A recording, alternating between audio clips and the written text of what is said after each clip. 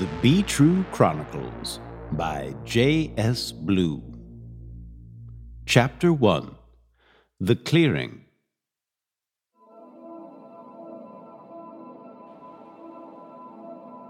Be True was flying, blissfully high up in the clouds, wind pushing against her face.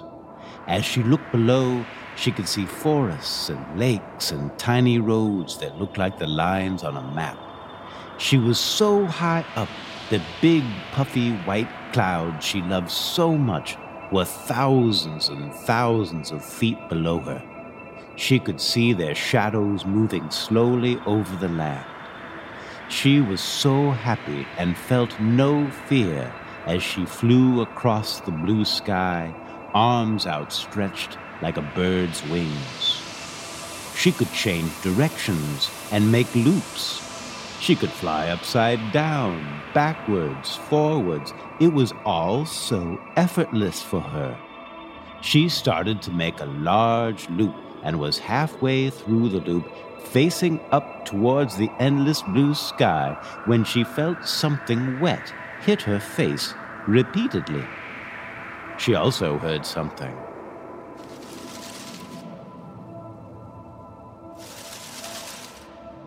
It was quiet, but audible. More water drops were hitting her face. She looked above again, but saw no rain clouds above her. All at once, Be True realized she was dreaming, woke up, and quickly sat upright as a steady rain was now pouring down on her. She awoke to find herself in a small clearing amidst a large wooded forest. There was a damp chill in the air. Be True was very confused. Where was she? Why was she outside? What had happened to her? She was still wearing the outfit she had on at dinner, a Sun Tribe 7 t-shirt under a light blue hoodie, dark blue jeans, and her gray and white sneakers. She couldn't tell if it was just past morning dawn or close to sunset, as the rain clouds blocked the sun. Plus, she had no idea which way was north or south, east or west. She tried to remember how she got there, but her last memory was of sitting at dinner with her brother, Dante, and laughing at his hilarious, ridiculous jokes. There was no memory of anything that happened after dinner. Be True was so focused on figuring out her situation, she had forgotten about the sound she'd heard in her dream.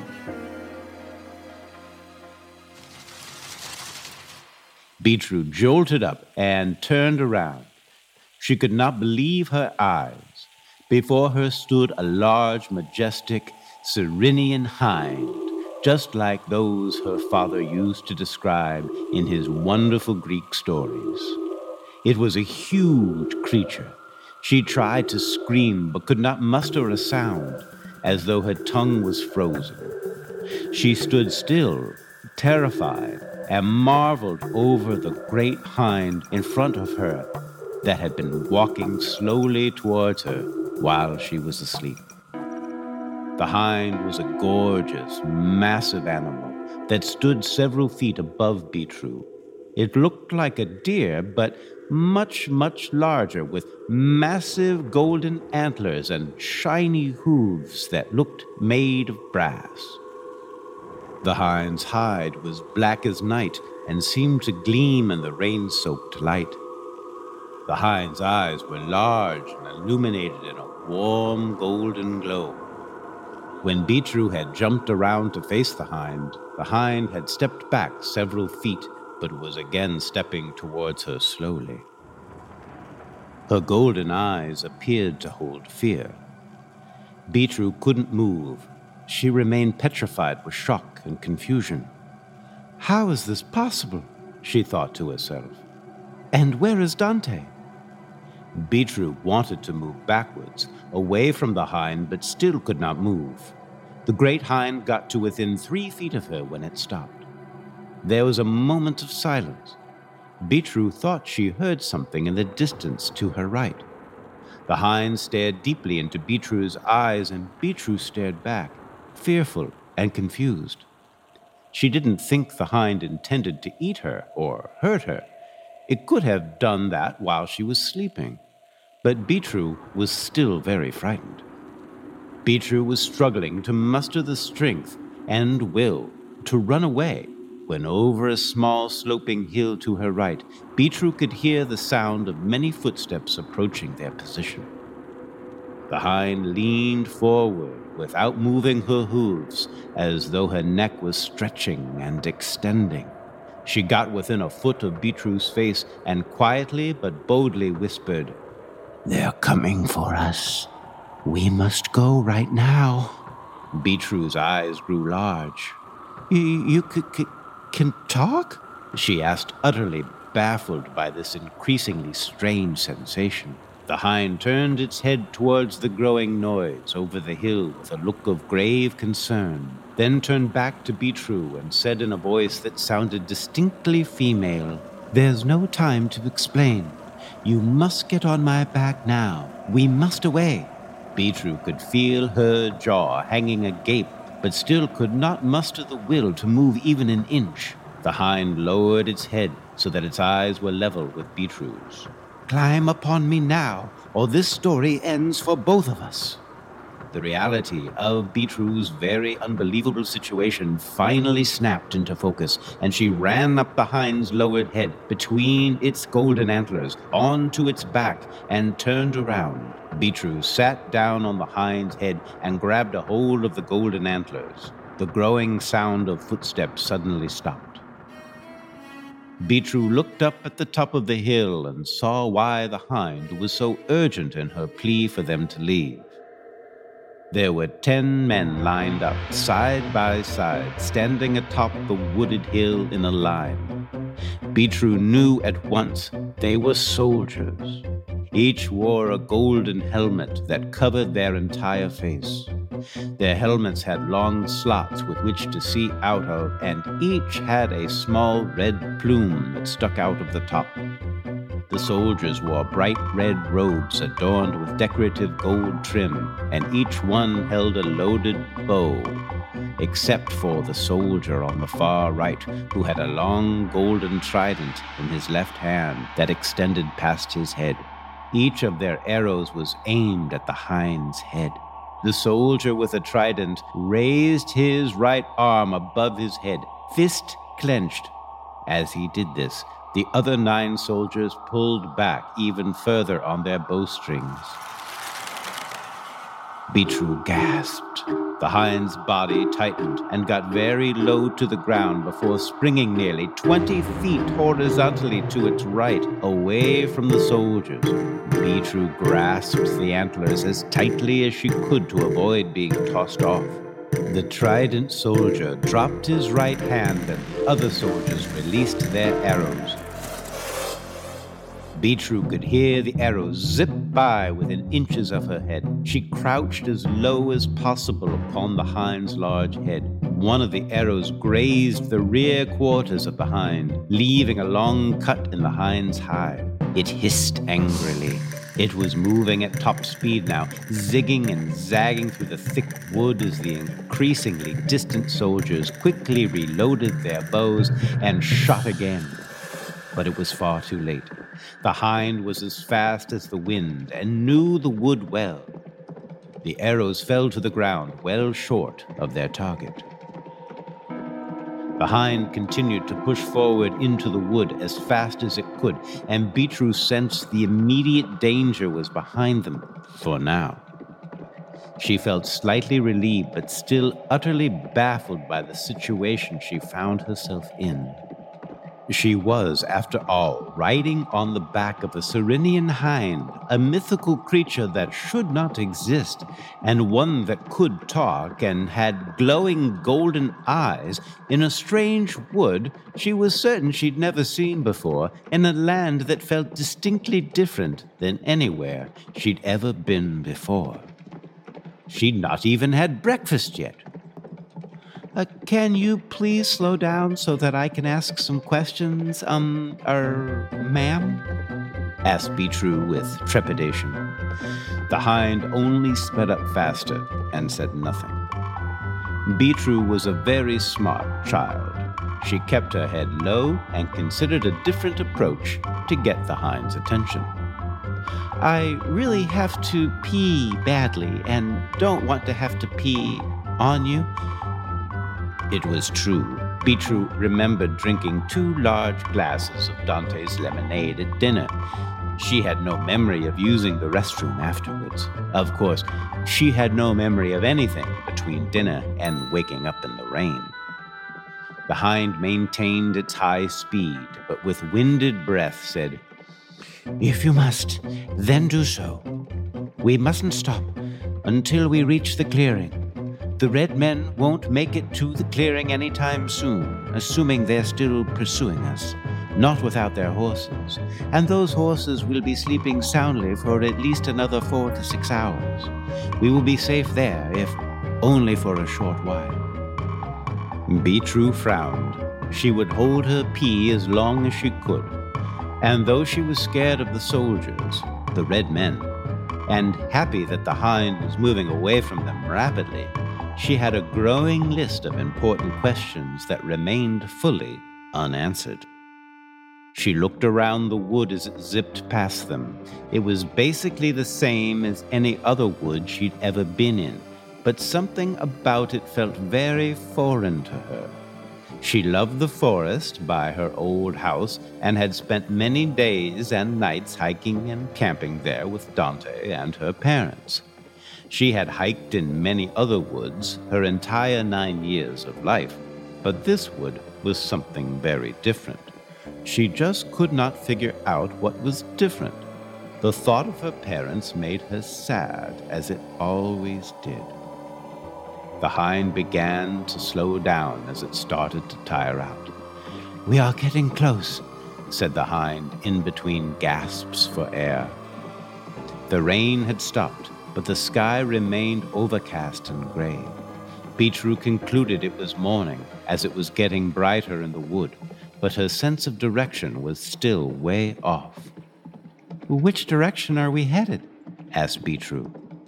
"The clearing is to the west," said the hind. The trees began to thin out as the hind ascended a long stretch of land covered in tall grass that sloped gently upwards towards an edge in the distance that separated the land from the sky.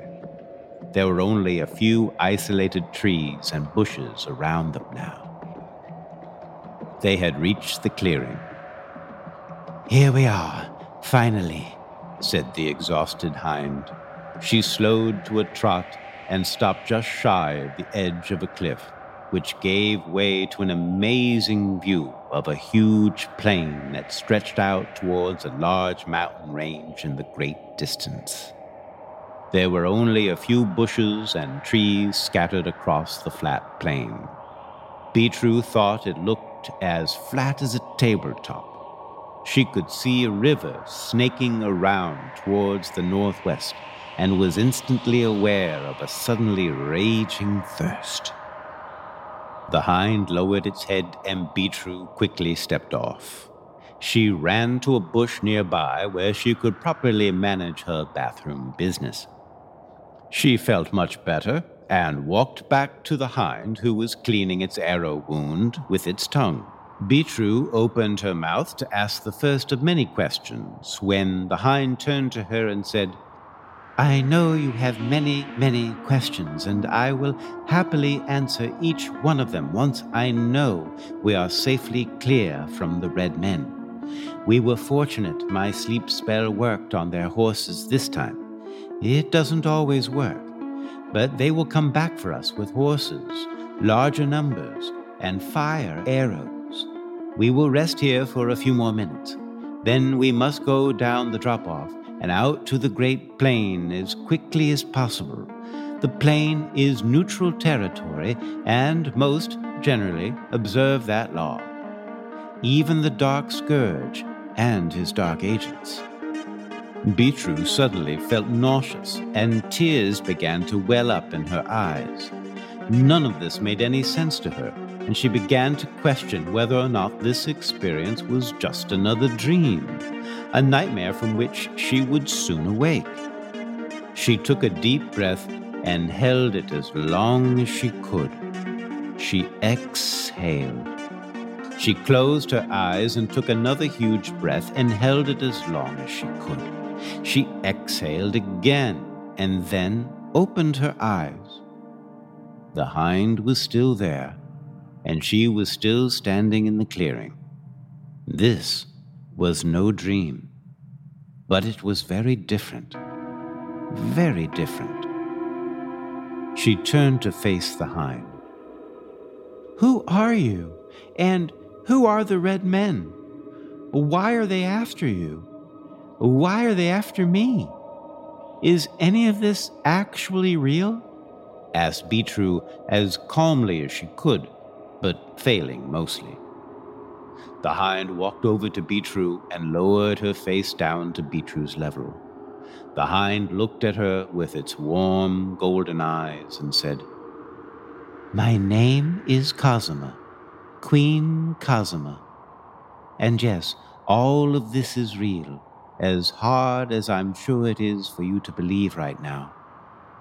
The Red Men are agents for the Dark Scourge, a very dangerous and powerful emperor who claims dominion over this part of the world. They are after me because I am the ruler over their greatest rival. They are after you because you hold the secret to their undoing." Beetroo heard everything Queen Cosima had said to her. She'd heard it all clearly, but she felt 100 times more confused and had at least 100 more questions. "But," started Beetroo before the hind interrupted her. "Break is over, child. There is no time to waste," said Queen Cosima as she lowered her head to Beetroo to climb up. "Your Highness?" asked Beetroo. "Please call me Cosima. I so detest the pettiness of titles.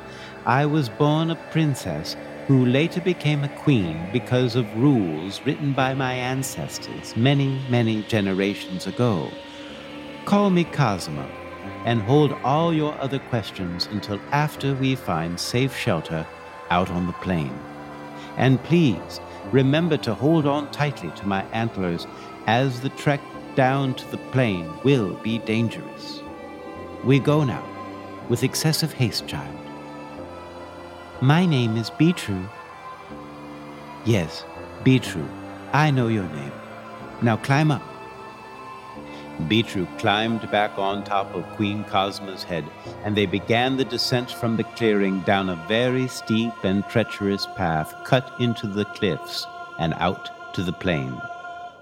Beetroo could see the sky starting to clear in the west and watched as a single sunbeam cut through an opening in the clouds. The sight of the sunbeam gave her the sense that things would eventually be okay. But she remained very confused, very scared, and very, very thirsty. She missed Dante. She missed her parents. "I'm so thirsty, Cosima," said Beetroo. "I am too, Beetroo. Please be patient," replied the queen. Within a minute or two, Beetroo fell sound asleep on Queen Cosima's head, her hands still clasping the hind's antlers. End of chapter 1.